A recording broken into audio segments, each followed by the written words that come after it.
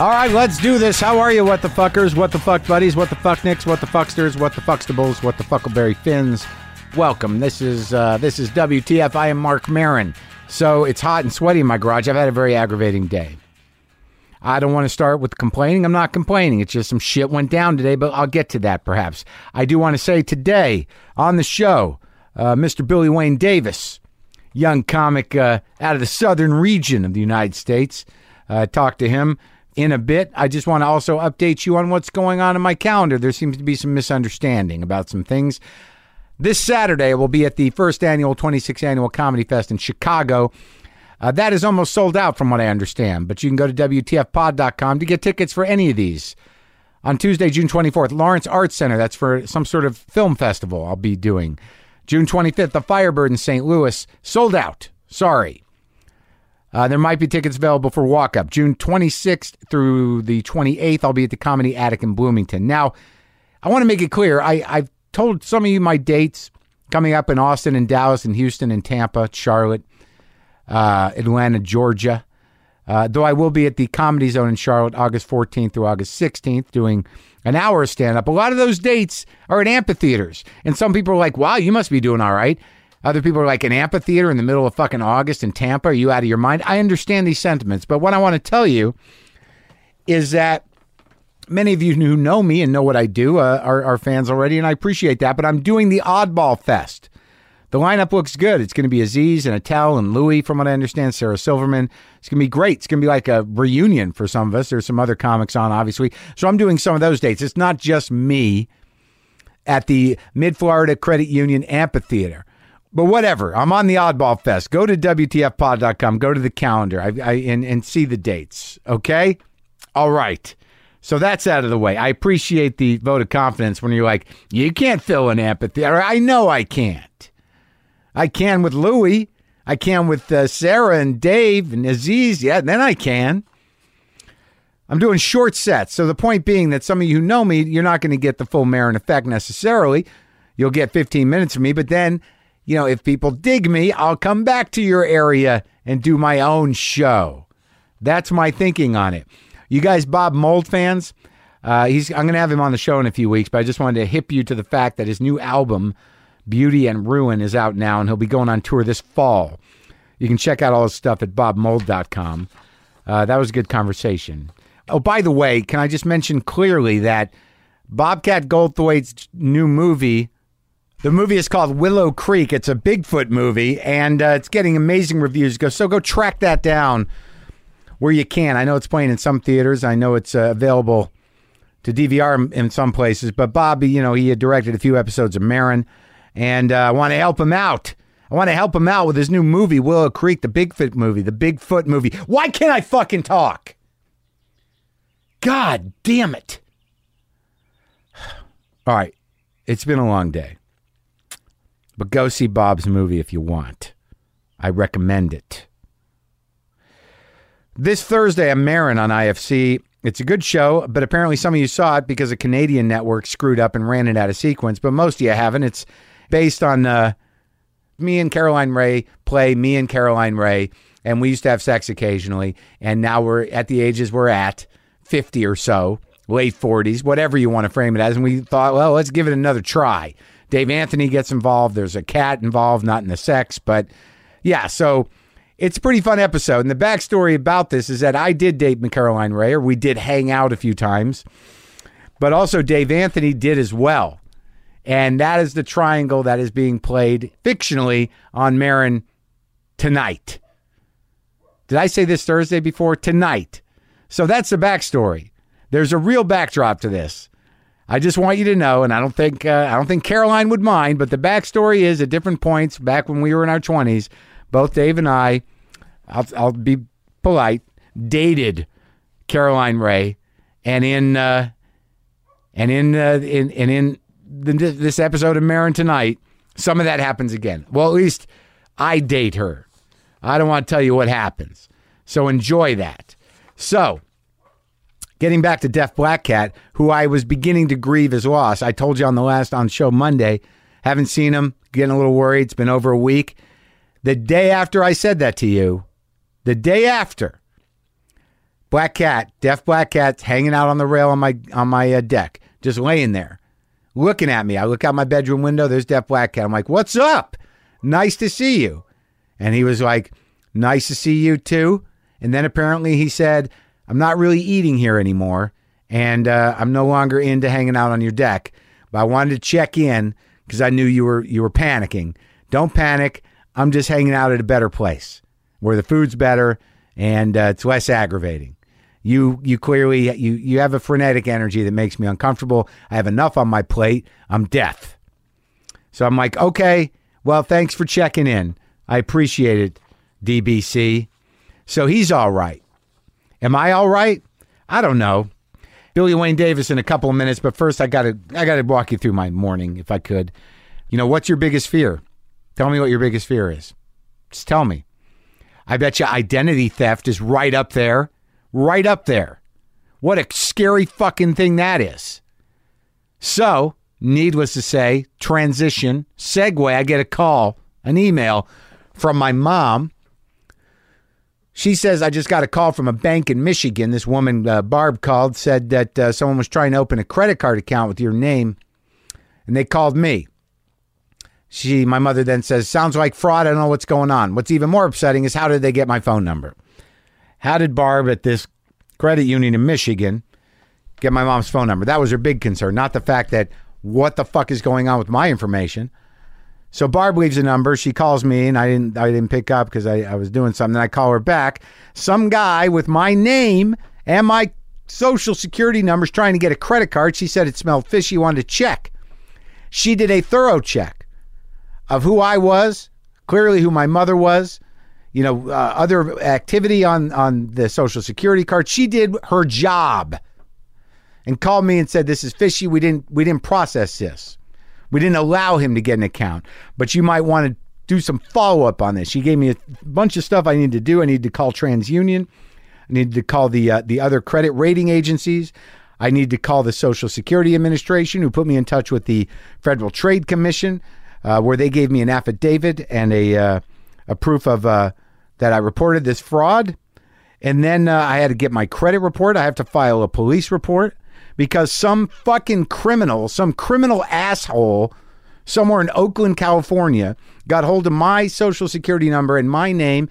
And I guess that's all it takes to get multiple lines of credit. So I called up TransUnion told them to put an alert on the account.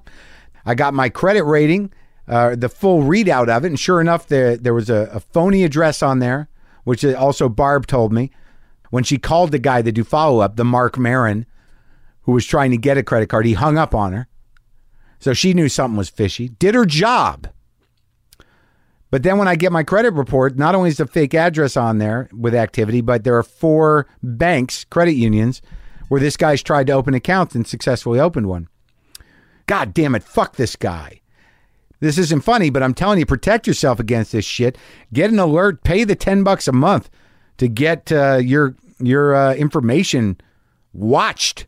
I had to call my bank and make sure everything was okay there. I had to call my other credit cards and make sure everything was okay there.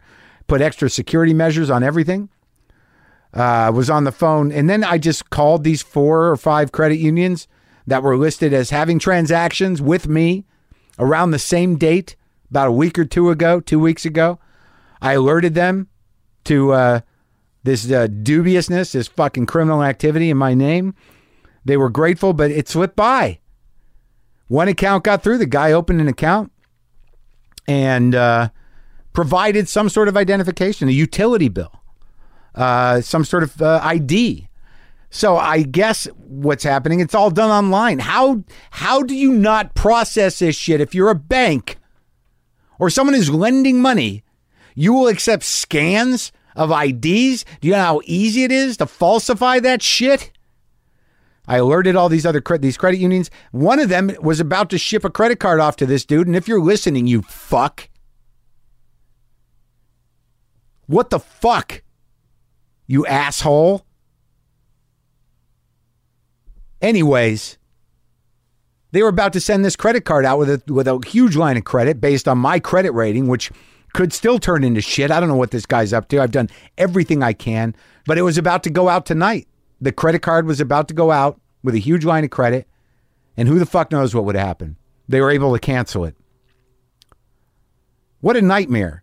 And I don't know. I don't know if it's over or not, but I did everything I could. The point being, protect yourself, get some sort of alert on your credit, on your social, so if there's behavior going on. I didn't, and this could have gotten out of hand if it wasn't for Barb, the Lake Michigan Credit Union, doing her job. I got to send that woman some chocolates, perhaps a bouquet of flowers, doing her job, doing background check, finding me, finding my mother, and doing the right thing. Completely grateful. What a nightmare. But the one thing that I found disturbing about my own reaction to this was, if I were a bigger name, he wouldn't have been able to do this. That was my feeling. It's like, would this happen to Chris Rock? Would it happen to Louis C.K.? Maybe some people where he tries to use this bogus credit card, this criminal asshole posing as me, they'll be like, oh, Marc Maron, the comedian. I guess all he would have to say is, yeah, it's weird. We got the same name. But protect yourself, people. That happened to me this morning. I'm not happy about it. It ate up my whole day. Watch your data back, will you? Man, scary shit. He could have bought a house. Anyway, let's go now to me talking to my pal Billy Wayne Davis.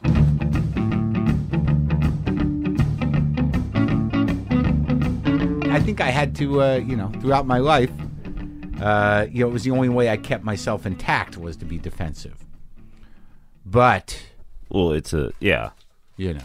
I walk away. I've learned, like, if I get into that moment where I raise my voice, I walk away because I can feel myself getting hot.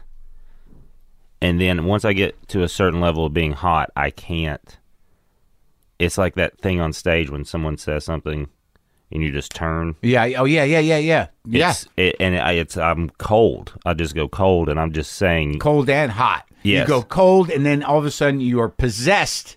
Yes. By this other thing. Who the fuck are you? Yes, and I'm just taking everything ever out on that person. And right. I know that person, so I know their buttons, their insecurities, and I'll say that. And so now I just walk away because I'm like, I don't mean to do that. But let's talk about the stage thing, because like I haven't done that in a while, but it's always right there. Yeah. Like as soon as I'm in my shit, I'm open, I'm doing my work, and then one little thing and I'm like, what the fuck? Yes. And then you sometimes, I have lost it full on an audience before. Yeah.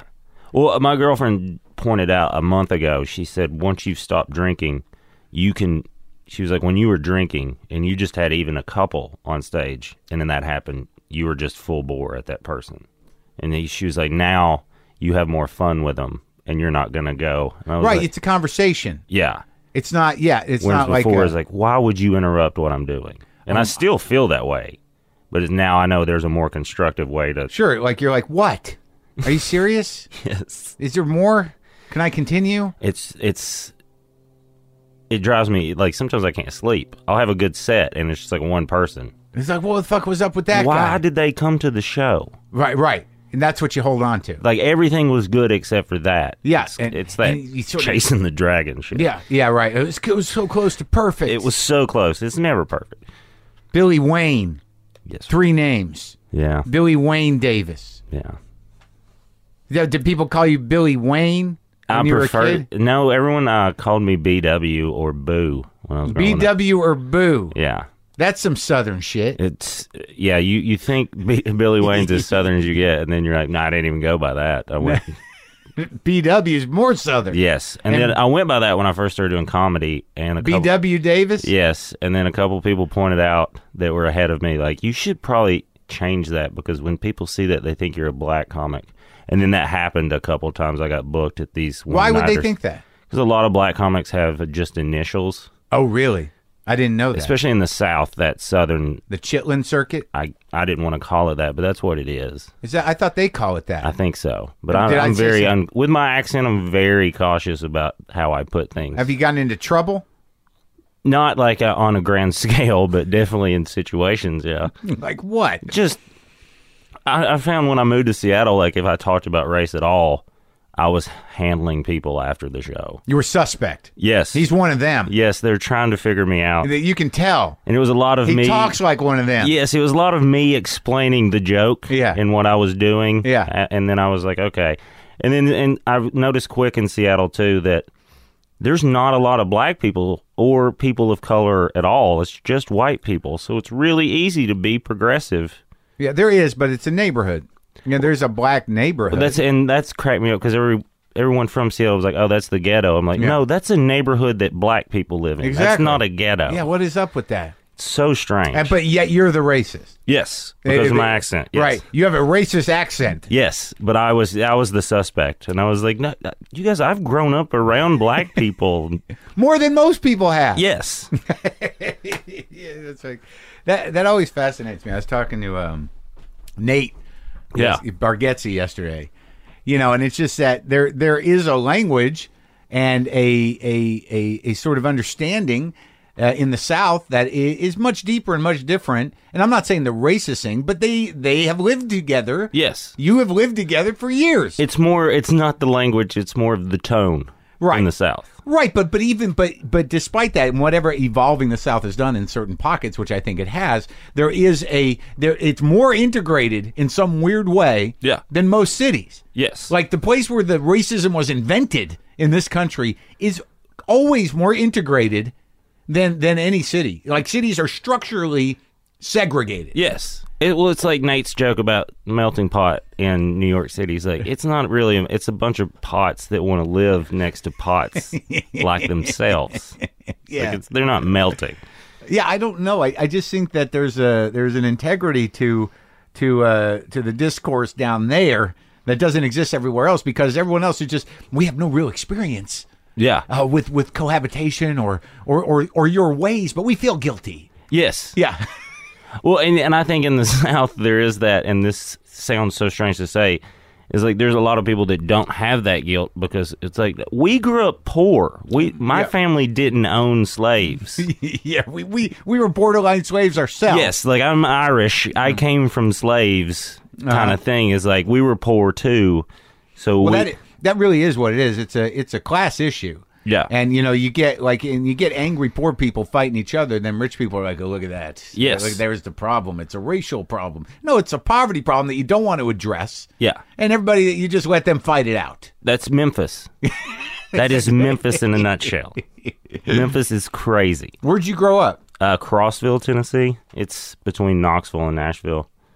It's a little mountain town, basically. It's on a plateau. And how many people in that town? I mean, what is that? I get a little fascinated with the South. I always say, every time I'm there, I think it's amazing, and I'm just fascinated with it because I think there's more history there than almost anywhere in the country. And there's still more culture left, I think, in the South. Well, you mean like people who live real lives, the indigenous people that have been there for generations, and I mean indigenous by your family. Yes.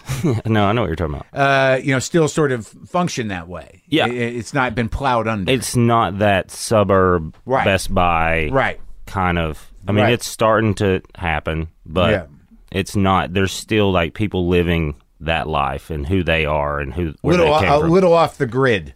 Yeah. The newly established grid of like, where are you shopping? We still go down to Joe's place. Yeah, like my grandparents drove to Rockwood, which is the town next to, because the road when they were growing up was better to go to Rockwood but they lived in our county for groceries and groceries and the drugstore and everything. God, back when all Americans sort of had jobs and you kind of knew the guy that did the car, you knew the guy that knew everybody, everyone that worked at the restaurant. You went to the same. I guess it was Dillard's or whatever it was. Sure, Dillard's at the mall. Yeah, it wasn't even like in the mall. It was just like a downtown. Just a 3-story building. And in the 10-store downtown area. Yes, and there's a Burger Barn that I still remember. Burger Barn. Yes, Rockwood is actually where Megan Fox was born. She grew up there till 5th grade, and I was like, yeah, and she got out of there. That's why she's famous, because someone that hot still living there would be pregnant 9 times already, because the big redneck dude found her when she was 15 and emotionally pummeled her, if not physically, into submission. It's a give and take with both. So, what was the town? What was the racket? What was your family doing? Both my parents are teachers. Oh, really? And my mom's an English teacher. My dad's a history and PE teacher, but he's mostly a football coach, is what he does. I use teacher with air quotes. He's the teacher. So that's what they needed him for. I'm sure, yeah, they needed another teacher, but they needed a coach, I mean. Yes. Yeah. Yeah, so that's what he's done. And, like, my mom wants to retire, and my dad's like, yeah, I'm going to coach football till they find me dead on the football field. He loves it? He loves football, yeah. Like, he worked his way up. He was a head... high school football? Yeah, loves it. Had opportunities to go coach college and stuff. Really? Never cared about it. He likes coaching high school kids. Because he likes the fact that they're teachable and that, they're raw talent, and that it's not. I wouldn't say anyone from my hometown has raw talent. Or teachable? Yeah, that's true. There may be a couple of them. He can structure them to work longer. But I mean, it must be somewhat exciting to not have the pressure. I guess there probably is pressure in regional high school football. In Tennessee, yeah, it's a big deal. He was the head coach for a couple years. Of the high school team? Yeah. The head coach? He became the head coach and was doing really well. They were like undefeated one year or like almost undefeated, and the next year they were really good. Yeah. And then I called my mom one day, and she was like, oh, by the way, your dad just quit being the head coach. Just said it nonchalant. And I was like, whoa, why? So I called him, and he was like, I didn't get to coach. All I'm doing is dealing with dumbass parents and politics. He was like, and I got into this to coach. He was like, being the head coach is not coaching. It's just this. He's like, I couldn't imagine it's being a political position. Yeah, he was like, I'm just dealing with assholes every day. I know people who in academia of any kind that once you're the department head, then you're just then you got to deal with all the other people's problems. Yeah, he hated it. Yeah, you're the representative of the team. Why isn't my kid starting? Yeah, it was a lot of that, and like, we donated a copier, he should be playing a little more. And he's like, well, he's got 2 left feet, sir, and he's mostly autistic. We donated a copier. I mean, that's probably a real thing, I'm sure. It's, especially a small town, and then they all have these delusions I of fixed grandeur. your car. That's a lot, yeah. Like, I gave you that paint to paint your hood. That's a real thing. That's a real thing that happened. My dad still hasn't had the car painted, but he has the paint. Yeah, that's fucking hilarious. So then he became what, the assistant coach? Is that how that works? He just dropped down. He liked coaching running backs in the defense, so he likes coaching. He doesn't like dealing with assholes. Well, how'd he do with you? How was that? How was the at-home coaching? There were especially in high school. There was a couple times where it was just screaming on the field. Did you go to the school? Mm-hmm. And you played on his team? Yeah. Oh my God! I didn't have a choice. There was only one school. And you probably didn't have a choice but to play either. Well, that's the thing. I didn't care for football until I was a late bloomer, so I just played because my dad loved it. I love baseball. You got brothers and sisters? I have 2 younger sisters who are better natural athletes than me, which is very frustrating. But they can't play football, right? No. I mean, I'm not saying that in a sexist way. Is it available to them to play? I mean, they could have tried, but I don't think they had any desire. What were they doing? My sister's an amazing golfer. Golf. And my dad loves that, so that worked out for them. So he got one at least. And then my other sister, she played basketball, I guess, and then soccer. She hated soccer. And you're the oldest? Yeah. You're the boy? Yeah. Pressure's on? There was a lot of, well, that's growing up, I realized, I was like, what the hell? Like, why do I have to be perfect? But then, because my mom was really hard on me, and then she had more understanding about the girls, and I was like, they're fucking assholes. Yeah. So it was just a weird dynamic. It was just me and my dad, and then my grandmother lived beside us. In a house? Yeah, in another house beside us. Yeah. Whose mother? My mom's mom. Uh-huh. And then my dad's parents lived about 2 miles down the road on a farm. They did? Yeah, so I would go to the farm a lot. I got to go. Was that where you learned? But no, what, when you got angry or you need to run off or you about to I was either in a gym or just by myself somewhere because women are manipulative from the start. And then you get 2 and then they know all your... Who, your sisters? Yeah, just constant fucking picking at me. Like what? It's like a relationship. It's like... It's a relationship that has no benefits. No fun benefits. No. Just they can help you pick the right girl or something. Uh-huh. But yeah, it's like a relationship where they'll just pick at you very calmly until you explode, and then they're just like, wow, why are you acting crazy? And you're like, you just did that for like a day and a half. So it was a lot of setup, or they'd hit. Once they learned that they can hit me and I couldn't hit them back. That was really? That was a nightmare year. What? So I'm still like, part of my brain just walks into this thing. So they pick and they pick and they pick until you pop, and they're like, wait, what? Yeah. Wait. Which is, as I got older, I realized it's pretty funny from their point of view, just to pick at someone until they lose them. Yeah, and I have too. Dudes in my high school that we used to fuck with all the time. But that's how a comedian starts. Yes, it is. Like, I know his tick. Where are my limits here? And it's probably made me more difficult in relationships because I do see what women are doing more than I think most do. All right, look, I don't want to get into generalizations, but I mean, I guess the best men just suck it up. That's my dad. He's an amazing man. He's an amazing man. And as I get older, I see some of the stuff he puts up with. I'm like, that is amazing. That he just... So you're impressed by it as opposed to like, you're going to take that shit?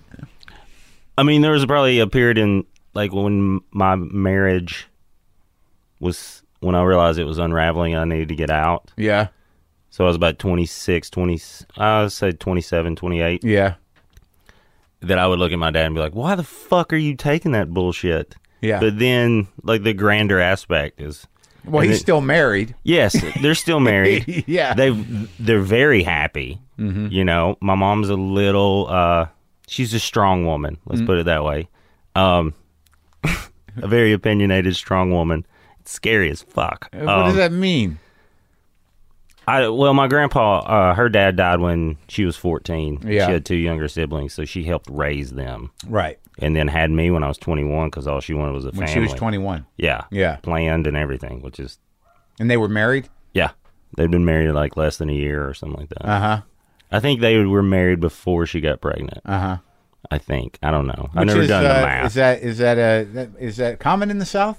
I think so. I think it didn't... I'm sorry. See, that was when I got married. One of those generalizations. It's very common. Yeah.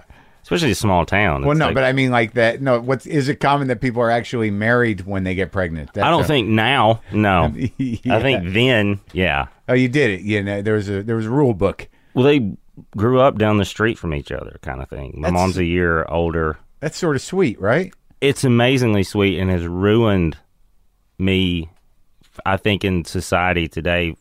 Like, because I know it works. I've seen it work. And most people don't think it works. Yeah. So I have this almost expectation of like, no, this can work. I think I stayed in my first marriage a lot longer than I should have.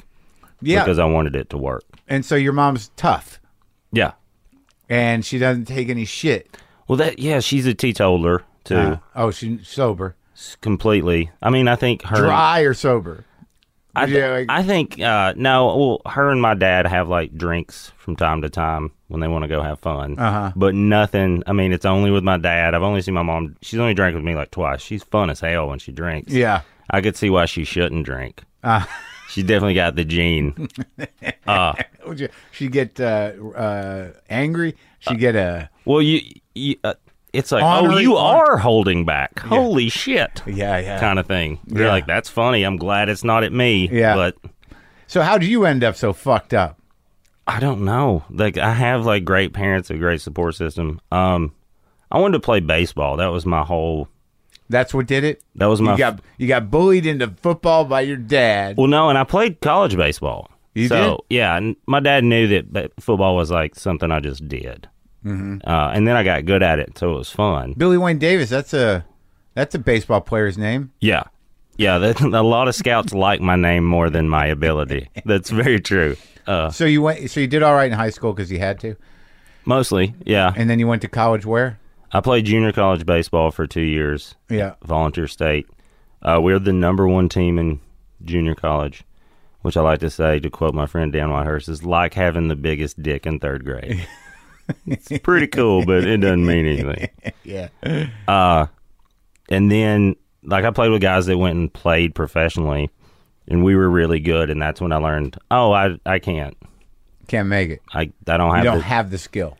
I had enough talent, but I didn't have the drive those guys did. My brother was up against that in tennis, where he just realized, like, he has to work twice as hard as guys who naturally have it, and you have to make a decision. If you're not natural, are you going to make, is it worth it to make the cut? What's it going to take? That's it. And these guys, like, I also realized that I'd always switch sports.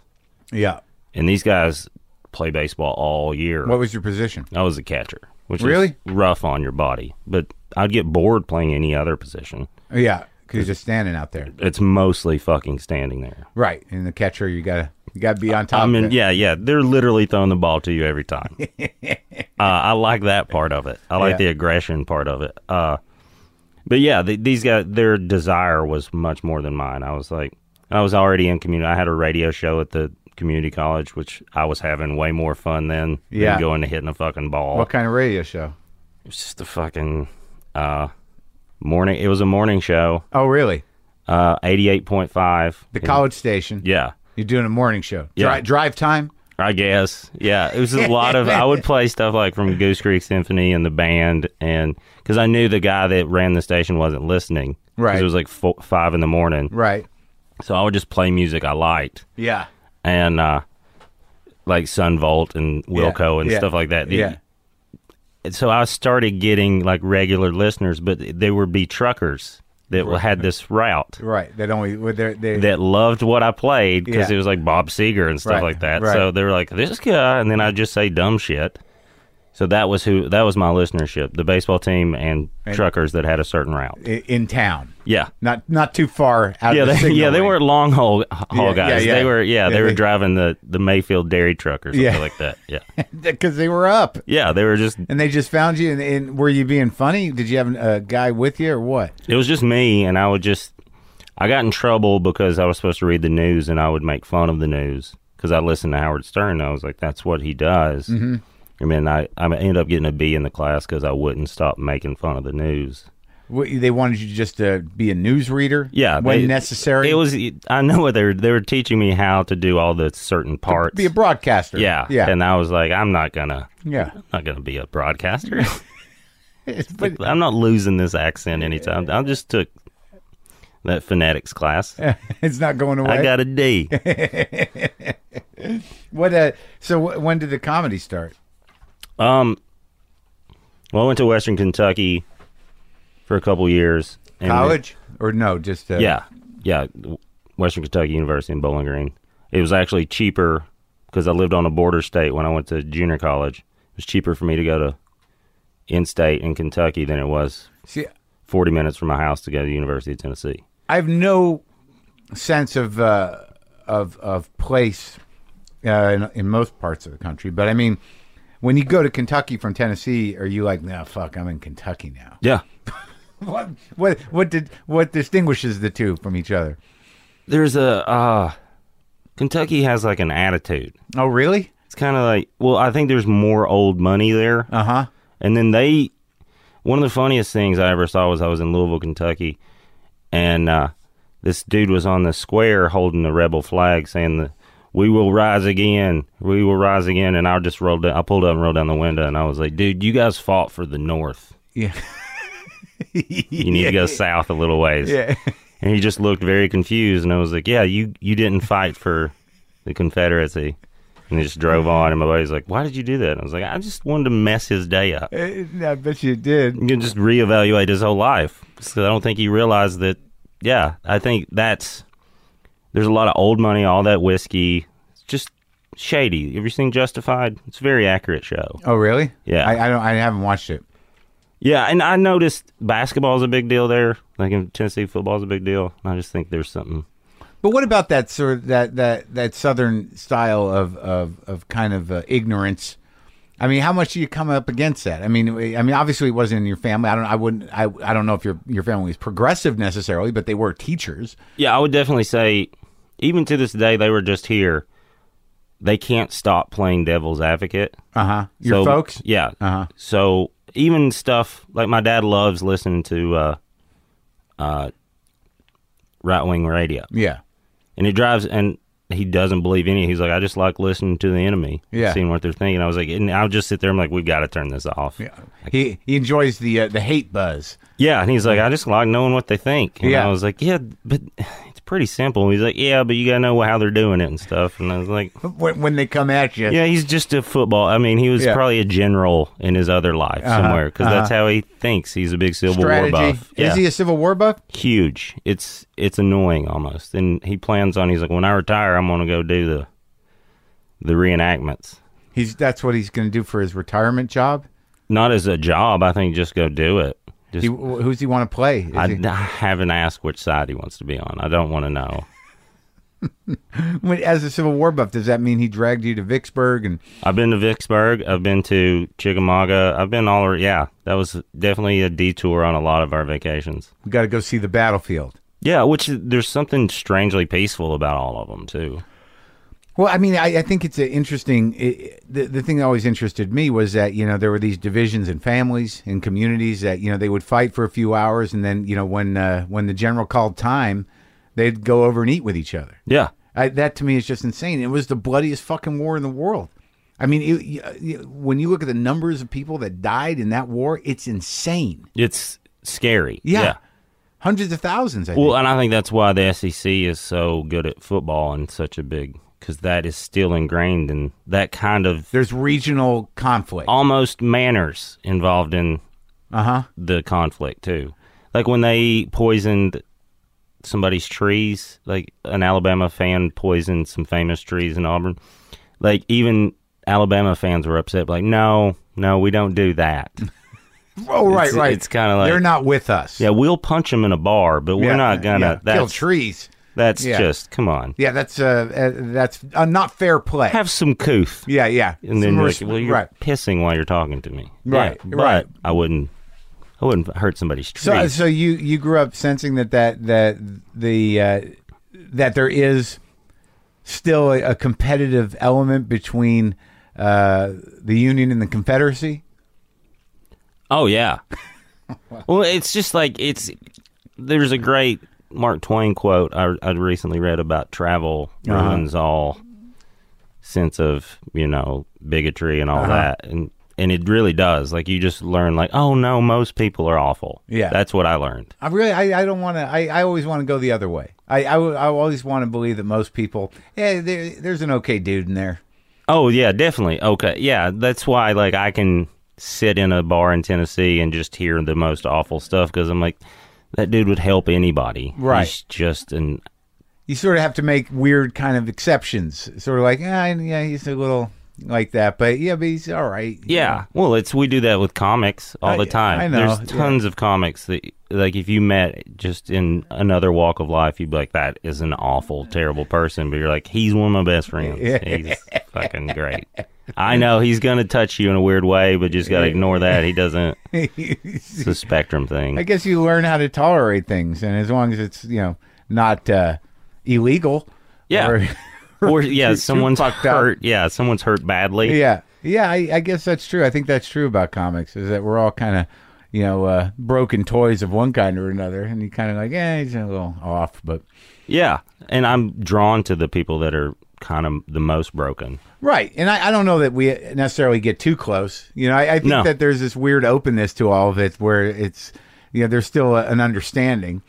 And there's a lot of, like, we can be open, but if I get open about you, you're like, hey, no, you can't. Yeah, and that was like, between us. Yeah, that's why we're not having that conversation again. Yeah, like, no, I can say that I'm a shitty person. You can't say that.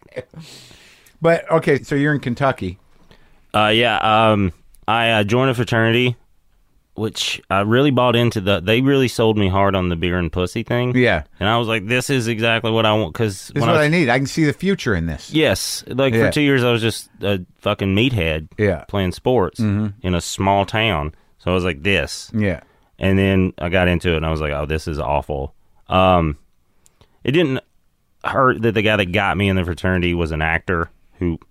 He's been on Mad Men and all this stuff. Like, oh yeah, he's out here. Yeah, his name's Matt Long. He's a really good actor. And I liked him, so he kind of got me. And then he just disappeared after that. What do you mean?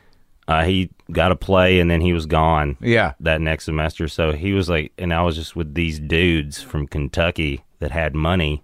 Drinking. And then they just had a different outlook than I did. So it's interesting though when you are from a certain class of people, and then you realize like, oh, these people don't give a fuck. Nothing's ever going to go wrong. I was in a weird denial that people were different. That class was that different. That it didn't exist. Yeah. I don't think I wanted it to. Yeah. You want to be like, we're all the same. Yeah. Until really when it came down to it, no, you're not really. No, we're not. Yeah. I'm going to be okay forever. I don't know what's going to happen to you. Yeah. It was. Yeah. There's a very yes. Yeah.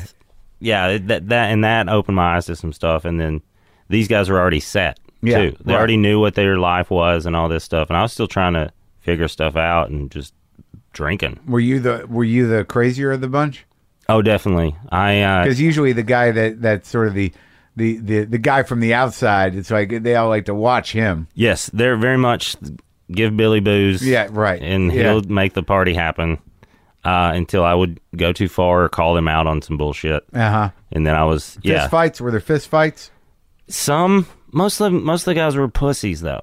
Are you a fighter though? Not really. Have you? Have I? Yeah. Yeah. I mean, I was an athlete too, so like I was always kind of good at it because I was an athlete, but I never understood. Like in high school, dudes wanted to fight me because I would date their ex-girlfriend or something. I'd be like, why don't we just go play basketball? It's the same. We'll just prove who's more athletic. Say stuff like that to them, and then you could just see it on their face. Well, what? But we're supposed to. Let's just hit each other. And I'm like, yeah. Why? That proves nothing. It just proves that I'm better at hitting. But then my parents always told me you never start a fight, but you never walk away from one either. They taught you that? Yeah. So, yeah, that's why I was in a couple fights. And a couple of times I wasn't in fights. I just got punched because I deserved it. Oh, yeah? Yeah. I got a lot of fuck you in me, and then you add booze in that. I'm just going to say stuff that I've already perceived that you've done. Yeah. And sometimes they hadn't done that. Like what? Just walking up to a drunk guy. Yeah. Bigger guy, talking to some girl, showing off for my friends, and I'll say something to his girl. Yeah. It was time in Bowling Green, the dude just turned around and popped me. He didn't lay me out, but I just, I got the point real quick. Was like, yeah. And I smiled at him. I was like, I'm sorry. He's like, all right, we're cool.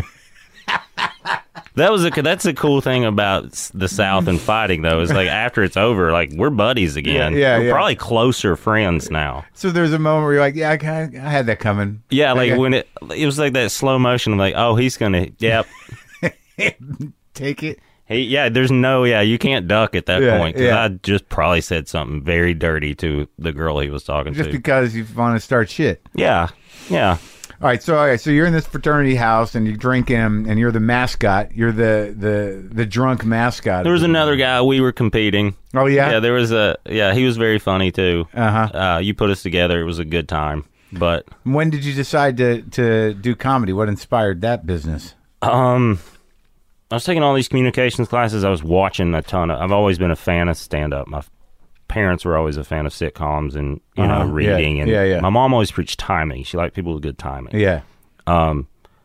So I had that background in it. My dad always bragged about watching the first SNL. He had Richard Pryor albums and stuff. Oh yeah, that's good. Cheech and Chong. Yeah. Oh yeah, Cheech and Chong. And then all my speeches were funny. Yeah. And I liked being funny. And then this one girl. You took a speech writing class or a debate thing or what? Speech writing, speech analysis, all the advanced public speaking. I did all that. Okay. I could have a major in communications right now, but I did a split business major because that's what my... But you focused on speech, and then what, you'd have to write speeches and read them for the class? Yeah, we studied Clinton. Oh, really? We studied him redefining the word is. Uh-huh. And then just a lot of his techniques. He's fascinating. Like, what are some techniques of speech writing? Well, not really speech writing, because the best technique is to write for their strengths. Okay. When with Clinton, he's just so charismatic that a lot of it was like a shell. I imagine it looked like a Reno 911 script where it's like, okay, this is the main point. Oh, right. Like improvising. Billy. But what was the idea when you took those classes? I know a lot of people just do communications because they don't know what else they're going to fucking do. That was basically, I knew I was good at speaking in front of people from high school and stuff. Why? Why'd you speak in front of people in high school? I was in student council, and then... you did that shit? Yeah. Well, your dad tell you to do that? No, we got an extra credit, and then we got these T-shirts that said student council and had staff on the back, and that was like a free pass to do whatever the fuck you wanted. Like, teachers did not... Oh, really? So, yeah. Like, you're like future leaders of America, these guys. And it was like a cool thing in our school. It wasn't like the nerdy... It was like a... Right. The cool seniors and juniors when I was So you were a a jock and a student council guy. Yeah, I was like a liaison. That's why this nerd thing irritates me, because they're getting too powerful and they're getting way too cocky. Yeah. Because I was like a liaison between the nerds and the jocks. Because I took, I had interest in English and history and reading and all that because of my mom. And then I lived in this jock world because I was an athlete. Right. So I was never comfortable in either. So I was going back and forth. And you were the funny guy, so like I know what that's like. You could speak to both. You were intermediary. You weren't locked in to being a dick. Yeah, I couldn't. Locked into being socially awkward. But the nerds I found were bigger dicks. Well, but back then, I mean, I don't know how old you are. How old are you? 33. Well, I mean, there was a time where nerds in high school when I was younger, they could only hang around themselves. And they were socially awkward, and they a lot of them liked to play chess and D&D, and they were really good at math, and they just didn't. They were like from a different culture. Yeah, like I didn't have anything against them, but they always impressed me in a certain way. But they were not socially easy. No, they weren't. No, you're right. Yes, and I think they brought a lot on them that they couldn't. Like I have a cousin. He's 12. He has Asperger's. And I think he's hilarious, but he has that weird where he's a dick. Yeah. But doesn't realize he's a dick. Right. And I see that in like friends I had in high school that were like, oh, they didn't realize they were being a dick, and then they get this anger that everyone was a dick back to them. Right. Like, but you're being an asshole first. Yeah, they don't necessarily know because their brains are preoccupied. Well, yeah. Why would I have social grace when I put this in and this in and get this? Right. I'm working on a problem. Yeah. It's like that's what I want to tell all the nerds now. Like, you guys need to ease up. Well, they're the dominant cultural defining thing now. Yeah. And now there's a lot of people that aspire to that somehow. But I mean, and there's a lot of people that just dress the part. Yeah. But I mean, I've had conversations with people about what true nerdism is, and it's really an almost it's an obsessive interest in something. And it defines who you are. Well, I think that's why I've related to nerds too. But you got the other thing. You've got the weird kind of the thing that makes comics different is that before everything else, there is charm. Yeah. And I think I could probably resolve this just by being me. Yes. Yes. I got this. Yeah. I got this. Let me talk to him. If I'm not back in 2 minutes, you should come get me, though. Yeah, it's just this other thing is that we don't want to do that other work. No. We're going to be okay at shit. Yeah. But we'll get by because, we'll do it good enough to get in, and then it's just sort of like we're hanging out. That's definitely why having a manager now helps me tremendously, because it is like that was most of my career. Is like, I got it. Yeah. I'll just call them. It'll be fine. Oh, they were mad at me. Yeah. Right. Oh, yeah. They were? Why? Yeah. Oh, because I didn't do the thing I told them I would do. Right. No, you need to. Yeah. And also you should just do what you do and let the managers and the club owners do what they do. All right. So here you are.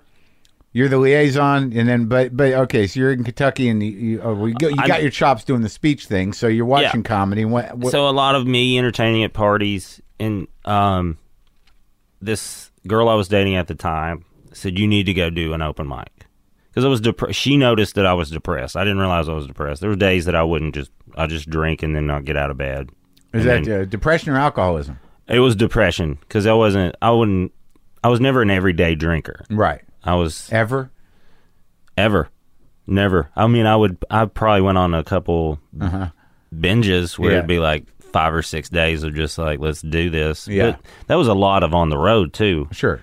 So You're supposed to. I was still doing stuff. Like then I would just lay there for 2 days in between drinking. And she thought that somehow or another an open mic would resolve. She goes, you need to see if you can do this. You'd been talking about it. Yeah. So you were obsessed with it and you didn't have the balls. Yeah. Or or even the thought process to be like, oh, I could pursue it. You know, I didn't know how. I thought I'll move to Chicago and do Second City. Yeah. And stand-up was I never thought about that. Yeah. And then I went and called Zanies and had a month, wrote. In Nashville. Yeah, wrote 5 minutes. And we broke up in that month.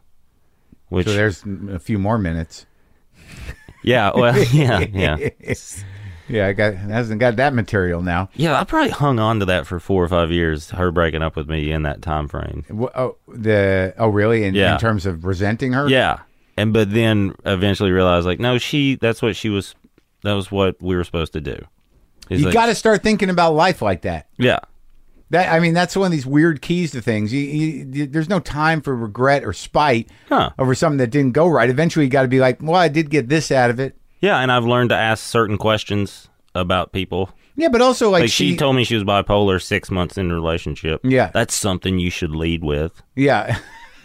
Yeah, well, I don't know if you should lead with it, but certainly within the first week or two. Yeah, like if after 2 weeks you're like, this may continue, by the way, I may have massive mood swings. Yeah. But also she got you to do comedy for the first time. And I remember doing it and doing well because the guy on before me was awful. Mm-hmm. And I was like, okay. And I remember throwing up before. Really? And I'd seen that growing up. People do that before sports and stuff. I always thought I was like, that's bullshit. What are they? They're so dramatic. Yeah. And I was so nervous I threw up. And then that made me more nervous that you could get that nervous. And I was getting that nervous. Wow. And so, but as soon as I stepped on stage, I was fine. Yeah. That went away. And I did well. And then a cat said, hey, there's this open mic on Tuesdays we do every week. You don't have to bring people like Zanies and all that stuff. So you made an impression on the micer community. Yeah, it was a guy named Landon Lyon. But that's the biggest deal. And like when a lot of young comics are like, why can't I? Because you've got to impress the other comics. Yeah. Right out of the gate. Yeah. You got to show them something different, or at least within a month or two, the other guys who have got their shit little tight community and they know the things, they've got to go like, yeah, we'll let him in. Yeah. Like, that guy's all right. Yeah. Yeah. And I wouldn't have, if that dude wouldn't have told me, I probably wouldn't have seeked out. I would have probably just kept that monthly. Right. Zanies thing, but he was like, oh, there's this Tuesday This guy's thing. cool. See where the charm paid off? Yeah, it was. It really, yeah, you're right. And then I remember getting off stage and going like, oh, this is what I'm going to do. And then like maybe 3 months later, I was telling my parents, they actually asked me, they're like, so do you want to drop out? And I was like, how did you, like, you're miserable. Yeah. And all you talk about is this. Yeah. And I was like, I have a good GPA. I can go back. So I told him in 7 years if I'm not where I'm supposed to be. 7? Wow. I was 21. All right. I knew enough about it at that point to be like, it's going to take this long to at least. So you were pretty obsessed with it. Yeah. And you told your parents you were doing it. And, yeah. And they were probably concerned at first. I don't think they were. Oh, that's good. I had a decent little job. Yeah. Doing what? At the UPS store. Uh-huh. It's very interesting. Because there's people coming in and out. You get to see what they get. It was fucking great. And I could do it stoned. It was great. Yeah. One day I showed up drunk. Yeah. They didn't care. What do you mean you could see what they get? You see what people are buying and shipping. Oh, yeah? There's like private mailboxes there. Like, how do I ship this? Well, yeah. Well, I learned how to pack stuff, and then just you could tell a lot about people's personalities. That's and a practical skill, knowing how to pack things. It is. People don't have it. No, I know. Yeah. And it's weird, like when I'm like, no, you need to do this and this, and people are like, how the hell? I'm like, it's just something I did. Yeah, picked up along the way. Yeah, I can cook a steak too. Yeah. Thanks, Outback. So you worked there too? Yeah. Oh, wow. That was no mom and pop organizations for you. No, not really. I just went in Bowling Green. I went and I was like, what restaurant makes the most money? The steakhouse. Yeah. And then I just went there. So you can cook a steak. Yeah, I can cook a steak pretty good. Yeah. I was a server, but I learned that's what I wanted to learn how to do. Cook a steak. Yeah, and that's what I learned how to do. So you can pack shit, you can cook a steak, and you know that if you're dating a bipolar person, they should tell you up front. You can throw a ball or two, a few different types. Yeah, I can hit them. Yeah. You can write a speech. Yeah, Yeah. somewhat. You know how much you can and can't drink, kind of? None. Yes. I can drink none. It took me about a decade to learn that I should drink none. How many arrests? 3 or 4. 2 I would say were my fault. Oh, really? Yeah. One I don't want to. It's still pending? No, it's not pending. Uh-huh. It's just it was terrible. Yeah. Yeah, it was the end. Oh, of yeah? the marriage. So. Oh. Yeah. I don't want to. Oh, really? We're not. Yeah, talking? we're me and her at a really good place now. So, me bringing up stuff like that, not going to help anything. Nothing. Yeah, it can only do damage at this point. So everything's cool. Everything's pretty cool. As cool as I think it's ever going to be. She's back in. Where is she? She moved. She lives here now. Oh, so that's why your folks are out, because of the kid? Yeah, and then I think they were just interested in Los Angeles. They never been here? Mm-mm. Really? Mm-mm. Where'd you take them? My dad took my mom to Venice Beach because he'd been here once before with me, and I took him to Venice, and it's perfect for, watch people and and then be like, "There's L.A. They really got people crazy." I'm like, it is a good dichotomy of L.A. I guess. Well, it's one of the few places in L.A. where there are people. Yeah, walking around. Well, and then I took him through where the Chinese theater was. Sure. And I was going to stop. On Hollywood Boulevard. Yeah. So you took him to Hollywood Boulevard and Venice Beach. And my mom was like, "This is like a mall. I don't care." And I was like, "That's okay." It is now. And then I was like, "Dad, I can take you to the Hollywood sign." He was like, "No, I saw it from the interstate. I'm good." I was like, "I guess that is." Then they're done? That's pretty much, I mean. Get some Mexican food? Yeah. Okay. Across the street from our place. Uh-huh. Yeah, that was about it. I mean, they're so great, my parents. They just want to help out, and they're not like hipsters. They don't want to go eat at a restaurant. That doesn't fascinate them. Just want to hang out with you and the kid? And just... How old's the kid? He's 4.5. All right, so let's get back to it. So you start doing comedy at Zanies, and then, you just stayed in Nashville? Yeah. I just started living on a couch. A buddy, open micer buddy, him and his girlfriend. Yeah. I lived on a couch for 8 months. I worked at a restaurant in Nashville. And if I wasn't on stage, I was at Zanies just sitting in the back watching. And that was my whole life, was just figuring out how to do it and just drinking when we weren't doing that, trying out drugs, listening to comedy. That's it. That's the life right there. Yeah. No other world. Not going to write. Not going to do sketches. No. Sit in the back of Zanies.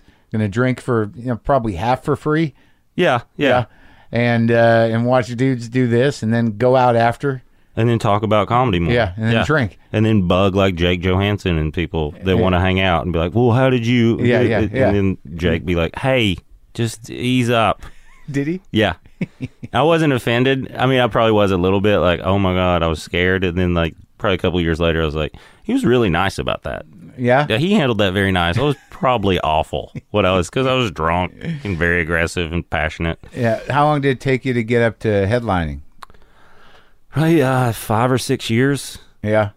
Because when did I work with you? You were featuring for me? Yeah. Yeah. That was... Yeah, you're one of them strong features. It took 7.5 years to get feature work at Zanies. Uh-huh. Like, I was already headlining B rooms and stuff. Right. That's the funny thing. It's like people are like, I was headlining B rooms. I'm like, yeah, you're what they could afford. Yeah. Yeah, I'll headline for the same amount I featured for. Well, and I was making a little more, but like that's the thing. Like they just saw me forever. Yeah. As that goofy MC that came in. Well, that's the problem with like everybody has with their home clubs. Yeah. It's like they won't fucking headline you unless you go away. That's why I had to move to Seattle for 6 years. That's where you went? Yeah. How many years into comedy were you? I was about 3.5 in. And you went to Seattle? Well, I was. I'd worked on the road with Ralphie May a little bit. You were in this garage once before, sitting over there. Yeah. Smoking. That's where you saw him, Ralphie, in Seattle? No, he came through Nashville. I'd worked my way up to being the house MC pretty much. I got to work with like Hedberg 3 weeks before he died. Oh, God. What was that like, dude? At the time, it was the most amazing thing in the world to me. Because when I was still in college, I found him on Napster before he was famous. Yeah. And he was my little secret. Yeah. And I was a comedy nerd, and no one else really gave a shit. Yeah. And then he got huge. And I remember telling him, I was like, when you got popular, it pissed me off because you were my secret. Yeah. And he was like, yeah, Napster, right? I was like, yeah. Did a bunch of drugs the first night. Second night, I was just exhausted. It was all overwhelming to me. Yeah. And it was a little calmer, and I went to leave, and Mitch looked up. He's like, hey, man, will you go get me some drink? I was like, yeah. And he was like, and get yourself something. I want to hang out with you tonight. And we went and did blow at this closed bar in Printer's Alley all night. Yeah. And did he talk much? Yeah, he and I talked the whole night, and then Lynn was there, too, and it was, and the other two guys that were with us were like local guys that were really drunk. But he always seemed like he needed to lock in and have some company. Yeah, that was very much. Yeah. And I was never a guy that did cocaine. Yeah. Like, I've probably done a handful of times. Only one time without drinking. Yeah. Every time I did it was so we could drink more. Exactly. Like, and people are like, I'm just going to do coke. I'm like, why would you do that? Yeah, like, that seems crazy. Yeah. Yeah, I was the same way. It's like going to a pot dealer and be like, I need some pot, and they're like, I got coke. I'm like, that is the exact opposite of what I want. Right. Well, yeah, no, it was always for me, it had to go together.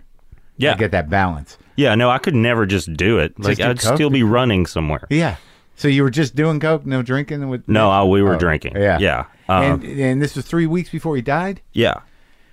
It was over. I mean, it was also a lesson, because to this day, I've never seen anybody use the quantity and different types of drugs he was using. Yeah. It's just booze, tons of just straight vodka, basically. Yeah. He had a bag, what he called Skittles. It was just pills. Yeah. And he'd just pull those out, and then he'd find blow afterwards. Right. So he wasn't doing the H with you. I think that was something he kept private. Yeah. Yeah. Yeah.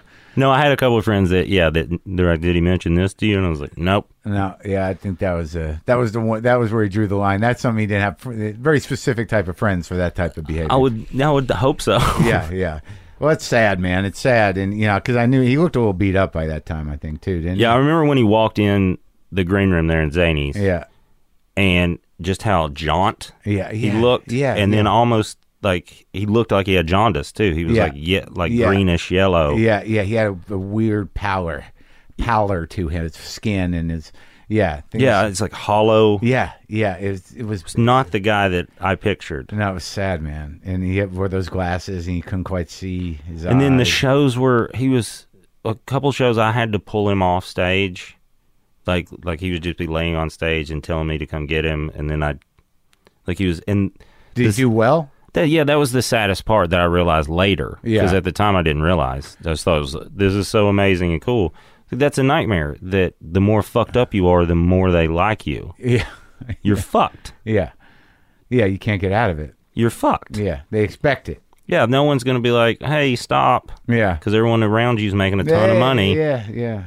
Yeah, that's when I realized how clubs work, too. Like, oh, this dude's... Oh, okay. If you're making them money, they don't care. Yeah, they want to make sure you got what you need. It helped me realize that. Go like, oh, then I don't have to be here. So I need to behave myself. Right.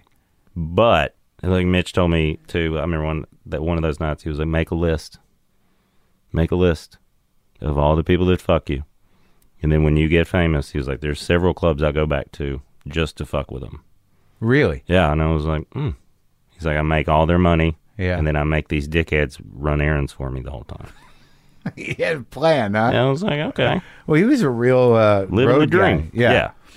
So that was an important lesson to learn, and you learned that before you went to Seattle? Yeah. Yeah, I knew...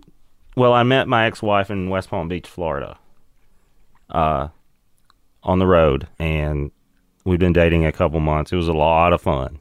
I was in over my head. She was 31. I was 25. Mm-hmm. She was a DJ, Puerto Rican, living the dream, I thought. Yeah. And then she was like, hey, I got a job in Seattle. Would you want to move with me? And I'd never been west of Texas, and I was like, yep. Because I just knew the scene there, too. There was a scene there. And I had this... I was starting to realize that I wasn't going to be allowed to be the comic I wanted to be just doing the South. Yeah. Because with my voice and then my name. Did you ever work with Bees? Yeah, he was the first.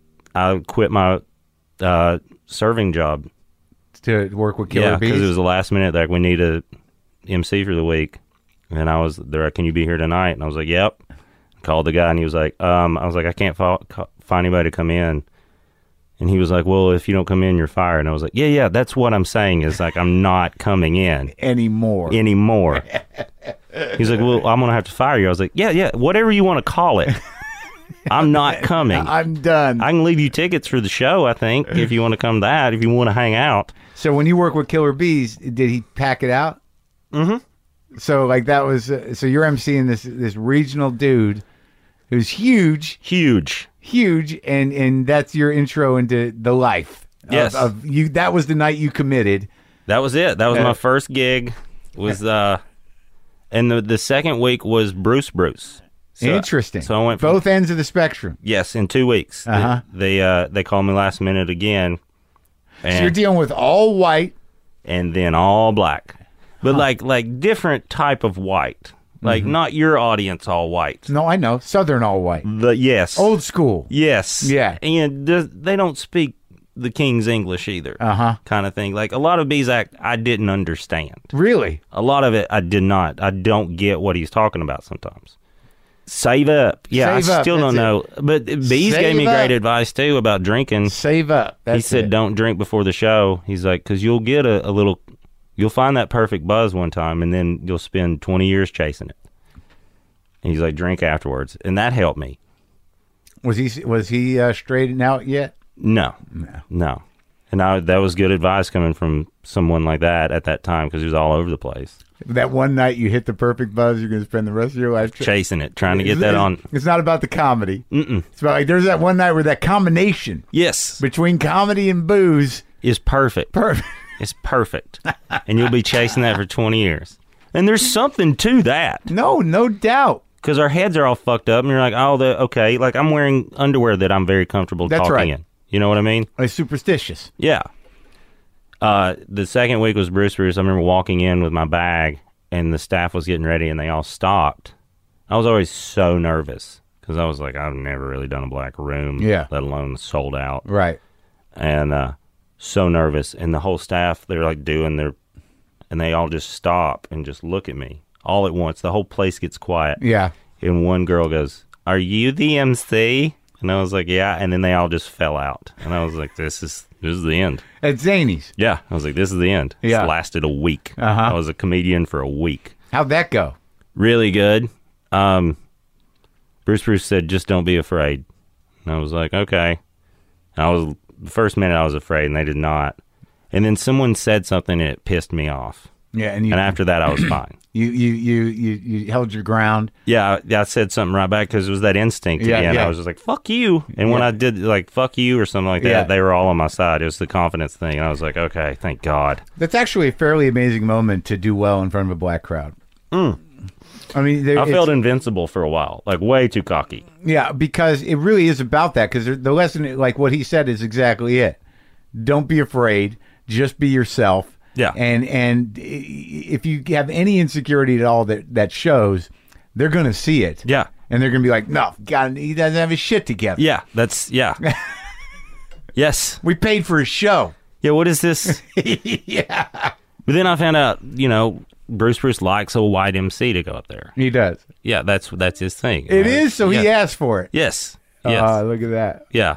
They told me that after that week. I just thought, they've got confidence in me. Like, no, I was the only white guy available. Uh-huh. Yes. So, I met her. We moved to Seattle because I knew Mitch had been up there. I knew about you. Yeah, and I knew the politics would be all right. Yeah. Would lean towards my side. You could get in. Yeah. Because you had chops, and, it was a small enough scene that, you could go in as a middle, and you were already strong. And Yeah. I did that in San Francisco, where you didn't have to go through all the ranks. No, you had an act. Yeah, I just had to do a couple open mics and not introduce myself till I got on stage, and then they're like, "Oh, who's this guy?" Right. And then after that, it was So you were up there for 6 years? Yeah, my plan was three to 4. Yeah.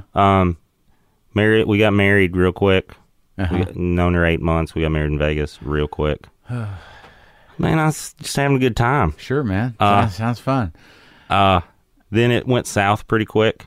After the kid? Yeah. I mean, before the kid, it was not good. The kid he wasn't planned on my part. Uh-huh. I wasn't upset about it. I've always wanted to be a dad. So, you know, I was like, oh, we're going to make this work. And then it was like, no. And then that got ugly, you know, the divorce and stuff. That got pretty ugly. So I was kind of stuck in Seattle for a couple years. Is that where you got arrested? Yeah. One arrest before her? Before the pregnancy. No. All my arrests came when I was with her. All my trouble with the law. I don't know if that's a coincidence, but... Was it drinking related trouble?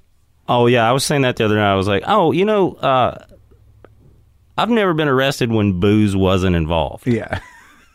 So, it was like I went through a roadblock here like 2 weeks ago. Yeah. And my first thought was like, oh, fuck. Oh, wait. Yeah. Hey, I'm okay. Yeah. Okay, this is great. How you doing, officer? Yeah, just look him right in the eye. Yeah. What's up? Yeah, what's going on? Yeah. I literally have nothing to hide. This is fantastic. It's an exciting moment. Yes. To pull up to a roadblock and go like, everything all right? I'm good, yeah. Are you okay? And they're looking at your eyes. Go ahead, look in them. Yeah. Yeah. She's shit-faced. I'm good. Yeah, I am clear, man. Well, I did that. It was like 2 months after I was sober. I was hanging out with some buddies of mine that were in a band. Stayed and watched them all night. They drank the whole show. And I was like 2 months after I was sober.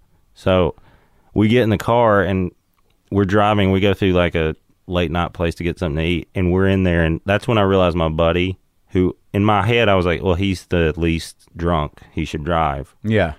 And then he's ordering food, and I realized how drunk he was. And I was like, wait a minute. I can drive. Hey, I'm sober. Let me drive. And he's like, yeah, what? I was like, it's all new to me. I'm sorry. I thought we were being very smart about this. But when I worked with you, were you sober, or had you just gotten sober? How long you got? When we worked together, I was sober. Yeah. Right. The first time we met, I was not. Here. Yeah. Well, with Ralphie, no, I was not. Yeah. And then that time in San Francisco was definitely not so. That's the first time I did Molly. I think the only time I've done Molly. Yeah, you weren't just drunk. No, I was already drunk, and then this girl's like, "Do you want some of this?" And it was like white powder, and I was like, "I don't want to be up in San Francisco on coke." Yeah. I was like, "I'll get arrested." Yeah. And she was like, "No, it's called Molly. You just put it on your tongue." And I was like, "All right, fuck it." Yeah.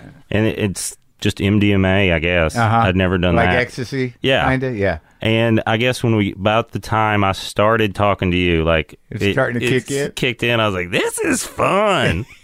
And then you kept asking me leading questions. I was like, I need to stop talking, but I feel so good about everything. Like, how could any of this bite me in the ass? Yeah. No, you didn't let on. You were like, I just want you to know this and about what, that thing. And I'm like, all right, what do you mean? You're like, I don't know. I can't. Yeah. I'm not going to do it. I like you. Yeah. Know that. Oh, well. So, all right. So now, I imagine that the sobriety was, primarily to at least support a reasonable relationship with your ex and the kid and the new relationship, whatever that is. Are you married again or no? I did find a wonderful girl that I realized, because for 2 years after my divorce, I just kind of lived on the road. I didn't have a place. I slept on a bunch of couches in a hotel. And all rooms. your money was funneling back? Yeah, no money. Yeah, it was all going. As soon as I got money, it was, and then sometimes not even the kid because I didn't have any. Yeah. It was like lawyers and fees and all that stuff. Stupid. It's just a nightmare. And I was quite a mess. It was fun. It was a lot of fun. But I remember I met her, and she had a boyfriend. And I just remember thinking, then I ran into her in New York. I went and saw her, and her boyfriend was there. So you left Seattle and went where? Just on the road. Then I met this girl, my girlfriend now, at a comedy festival. She had a boyfriend who was 6 years younger than her. And I remember thinking, I really like her. Yeah. And I remember sitting her down like this in Cobble Hill in Brooklyn and being like, hey, when this is done, when this runs its course, give me a call. Right. Because I like you. Yeah. And she was like, what are you talking about when this is done? I was like, this will be done. Yeah. You're 6 years older. Believe me. And then she was like, well, what about you? And I was like, yeah, my ex-wife's 6 years older than me. Yeah. You're planting the seeds. Yeah. You're like, she loved it. She's like, it's such a strong move. And I was like, it's really not, because if it doesn't work out, who gives a shit? It's just a line I said. If it does, I'm pretty awesome. Yeah. So we text every now and then just to say, hey. one day the text started getting like, heated. It was just like more. Yeah. Like there was more of a conversation, not just like, hey, where are you? Yeah. What's up? Yeah. And I was like, something's happening. And then she called my bluff. I was like, hey, why don't you come work with me in Nashville next week? I did a couple of headlining dates. She's a comic? Yeah. And she was like, okay. And I was like, oh, okay. Well, I got to make some phone calls. I just thought that would be a nice fucking thing to say. Yeah. And she came and we got along really well. And then it just kind of went from there. And then she's a drinker. Uh-huh. She's a lot better at it than I am. Uh-huh. And so there was like a couple months where I would just go a little crazy. And then there was just one night, the next day, she was like, hey, if you want to keep doing this, you can't do that anymore. What was that? Just be a mess. Yeah. I would just get sloppy. I wasn't violent or anything when I was drinking. I was never violent. I was just sloppy and embarrassing more than anything. Because it was a race. I learned to drink in the South. It's a fucking race. Yeah. It's like, oh, we're going to have 2 beers? Why would we do that? Why would we just have 2 beers?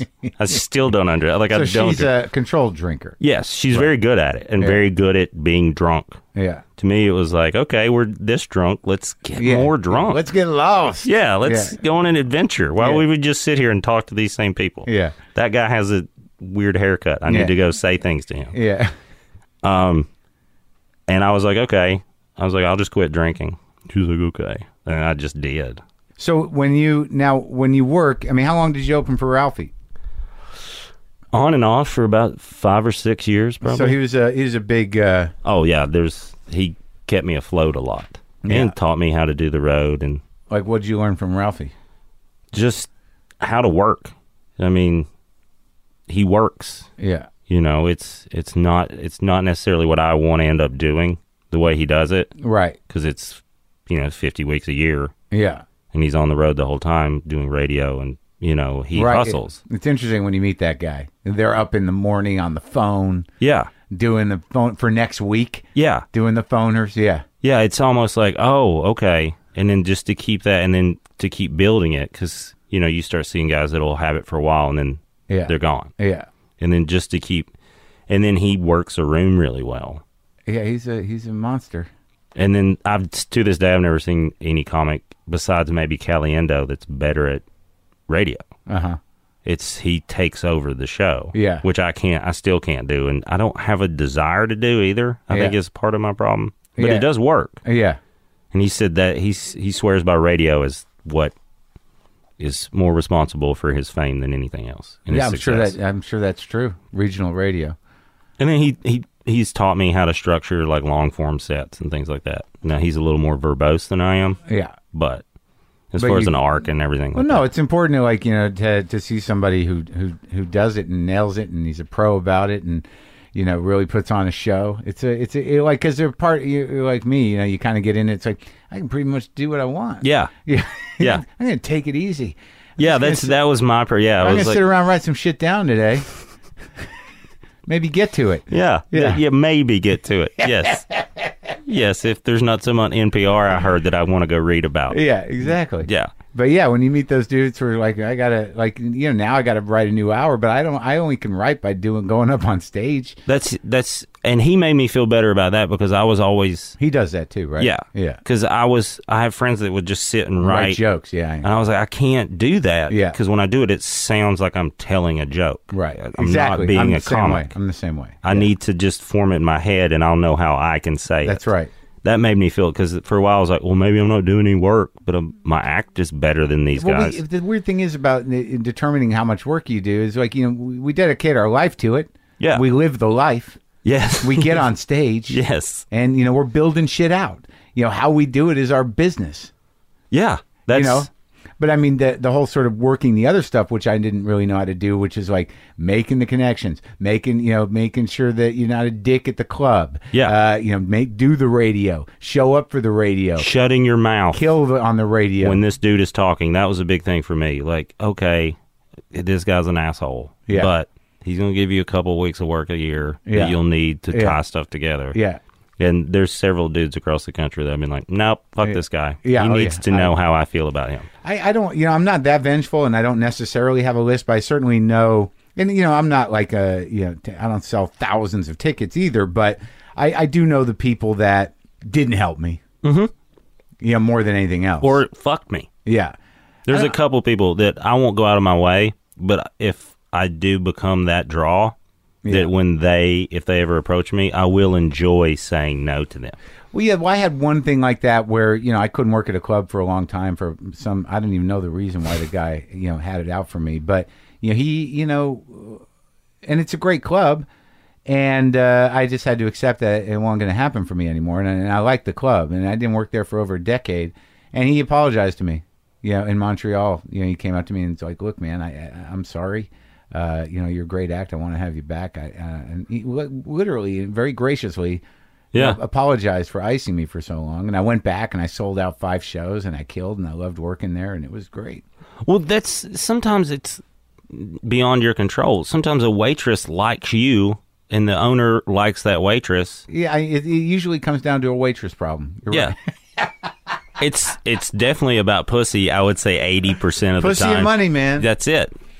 Even in this business, that's all in everything. Yeah, it's pussy and money. It's like that girl wants to fuck me. You're like, that's terrible. Yeah, because I know I should be excited. Yeah, but he wants to fuck her, so now I can't come back to Des Moines. Because she talked to you. You're not allowed in the state anymore. Yes, I can't do comedy in Chicago. All right, man. Well, I think we did it. Yeah. You? Yeah, I guess so. This is fun. Thanks for talking. Thanks for having me.